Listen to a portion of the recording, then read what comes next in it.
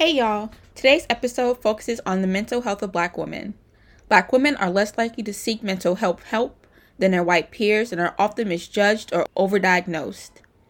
There are also other reasons, such as the rocky relationship between the medical community and Black people, mental health stigma, and a lack of services in area where Black people tend to live.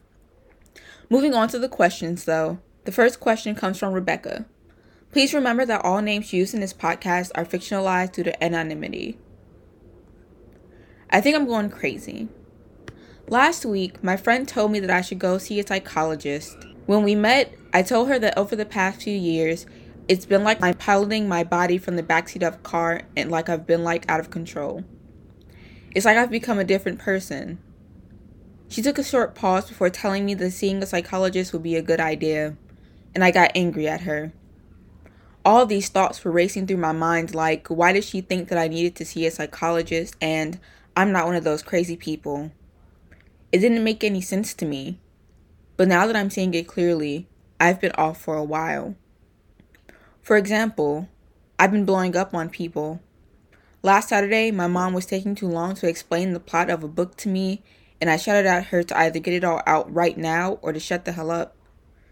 I promise I'm not a violent person or an angry one. Before this, I was very chill and a go-with-the-tide type of person, but I don't want to see someone about this. I'm not crazy, so I shouldn't need to see someone over this problem that I'm having. I should be able to solve it myself. What should I do? Hey, Rebecca. First off, I don't want to call you crazy because you're definitely not. In fact, I personally think that we should end using the word crazy to describe people at all. People aren't crazy. Sometimes there are people who are having very personal problems that they're struggling with or are having some off days. I wish we were face to face to ask more questions about what sort of reactions you've been having, but from what you've written, it seems like it would be a great idea to visit a psychologist. What I want to do in the time that I have is make the idea of seeing a psychologist less scary. First, many people go to see psychologists. Seeing a psychologist doesn't mean that there's something wrong with you, but sometimes means that there are things you need to talk about and talk through with someone who is a professional. Psychologists are specifically trained for 8 years or more to root through conversations that help you learn new things about yourself. If you think you need help, a psychologist can definitely help you figure out why. Also, psychologists tend to listen first, then talk, meaning that they don't diagnose you within first glance, but they take the time to get to know you, who you are, what your motivations are, and eventually, what problem you're having. None of this is to say that you're incapable of fixing your problems yourself, but psychologists help speed along that process in a safe space where everything you say and do is confidential. If you want to cry, no one except the psychologist will know. If you want to scream and shout, only the psychologist will know you did. If you want to talk, the psychologist is the only one who will hear that conversation. All this is to say, try looking into talking to a psychologist. You won't find the right one for you immediately, or maybe you will, but in good time, you'll have someone who's wholly open to understanding and helping you. Now we'll take a break for the music selection of today.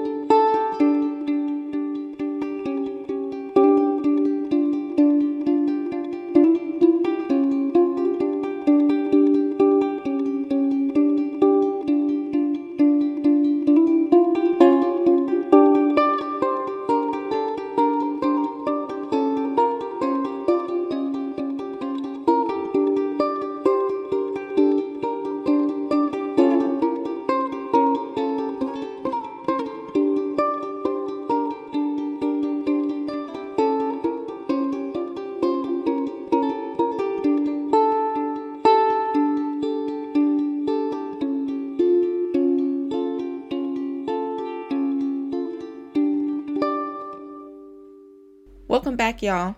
This next question is from Heather. My last year of college, I had a sort of tiny breakdown, which landed me in the mental hospital, which wasn't bad. It wasn't a bad experience. The food was pretty good, we always had water, and the people were also nice. At first, I was hesitant to go.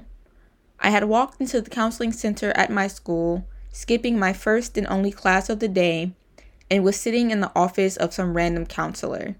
She was very pretty and had shoulder-length brown hair that shimmered in the lamplight. Her voice was soft as she asked me what was going on, and I was in the middle of a breakdown, so I was shaking and stuttering, just trying to say, I don't know. She then asked why I was in her office, and I stuttered out that I guess I needed to be checked into a mental hospital. I had had this conversation before with my official on-campus counselor and psychiatrist. Despite seeing them at different times, both of them took one look at me and asked how I felt about being hospitalized. At the same time, I scoffed at the idea. I was fine. Sure, I was shaking and having a hard time eating, but that was a normal part of the stress of a college student, right? Apparently, it's not. So that's why I ended up in that pretty lady's office. I should have remembered her name, but also if I said her name, people would find out who I am, so, well. Anyway, she called campus police so they could drive us over to the hospital that our university partners with. I was uncomfortable at first because campus police likes to harass the black people on campus, and I've been accosted by one of them before. But it was a quick and short drive. I got signed in. I had basically given up all my items except the clothes on my back, and they sat me down and took a picture of me. Then they released me into the open area where there were 6 other people. I've been rambling though, so I should get to the point of my letter. How do I tell my parents that I spent 3 days in a mental hospital? My parents are the typical super strict black parents and have always told me that I wasn't working hard enough. And when I tried to tell them that I was diagnosed with depression, they laughed and said that they wouldn't be paying for my meds as depression wasn't real. So, I've been working 2 jobs on top of going to school. I guess you could say that it was my ambitious of me to work 2 jobs while going to school, lol. Anyway, should I even tell my parents? It's not like college is like high school where they tell your parents about the days that you've missed. Please help me figure this out. Hey Heather, you have got a big secret and I don't know how you've kept it to yourself for this long. I've been hospitalized before, so I definitely understand that process. However, before I was shipped off, so to say, I called my parents and told them that I was going in. Now, if I was able to keep my phone in the hospital, I wouldn't have told them either because their reaction was terrible. They begged me not to go. Think about what people will say. How you take care of your schoolwork. How can you do this to us? Not a single word asking me about how I was doing or why I decided to go to the hospital. I suppose that your parents would have had the same reaction as mine. More about them than you. So I can see why you didn't tell them. But how did you avoid them finding out when the hospital took away your phone? I mean, there's a phone in the hospital. But wouldn't they question the number that you were calling them from? Not to bog you down with questions since I'm supposed to be answering yours. But would it hurt your parents if you kept it a secret from them? I mean, eventually, it would have come out. Everything always comes out in the wash, to be completely honest. Whether that's during an argument or just a little fun fact during Christmas dinner. I don't want to advise you to hide it unless it would put you in danger, but consider bringing it up on a chill day where y'all are hanging out. However, I'd only do it once I had my own place and would be able to leave if things got heated. Once you tell them, they'll have to accept that it happened at some point. They can't run from the truth forever. Thanks for your question. This final question is from Jackie. A few years ago, my mother passed away, and since then, I've been trying to deal with the fallout. No one in my family wants to talk about how she died or why she died, but I know that it's holding us back from moving forward with our lives. So recently, I've been going to counseling. My psychologist is a nice woman. She's soft-spoken, but really knows how to get you to understand what's going on. In fact, she helped me realize that it's not my burden to hold the family together in my mother's place, and ever since then, I found that conversations with my siblings and other relatives have gone smoother. The problem is that the psychiatrist she recommended to me, who is a good friend of hers, seems to be racist. I don't like to throw that word around, but I've heard stories from other black women on how he never prescribes a medicine with more than one refill, as some people get addicted to medicine easily, or how some women who have been pre-diagnosed were being told that there was nothing wrong with them. I haven't brought this up with my psychologist though, as they're good friends. Should I tell her about the problems I'm having, or should I just look for a new psychiatrist? Hey Jackie, I'm sorry to hear about the passing of your mother. I'm sorry to say that I'm sorry, because I know sorry doesn't bring your mother back, but I hope that it provides some comfort during this time. I'm glad to hear that you're comfortable interacting with your family now though. I lost my grandfather a few years ago, and the only thing that got me through was my family. Despite our differences, the only thing that brought us together was that we all deeply loved one man and wanted to honor his memory as best as we could through kindness to each other. So I offer up to remember kindness and care when dealing with some of your difficult family members. On to the topic at hand though. I'm hearing that you're having difficulties with your psychiatrist and struggling to deal with the fact that he's close friends with your psychologist.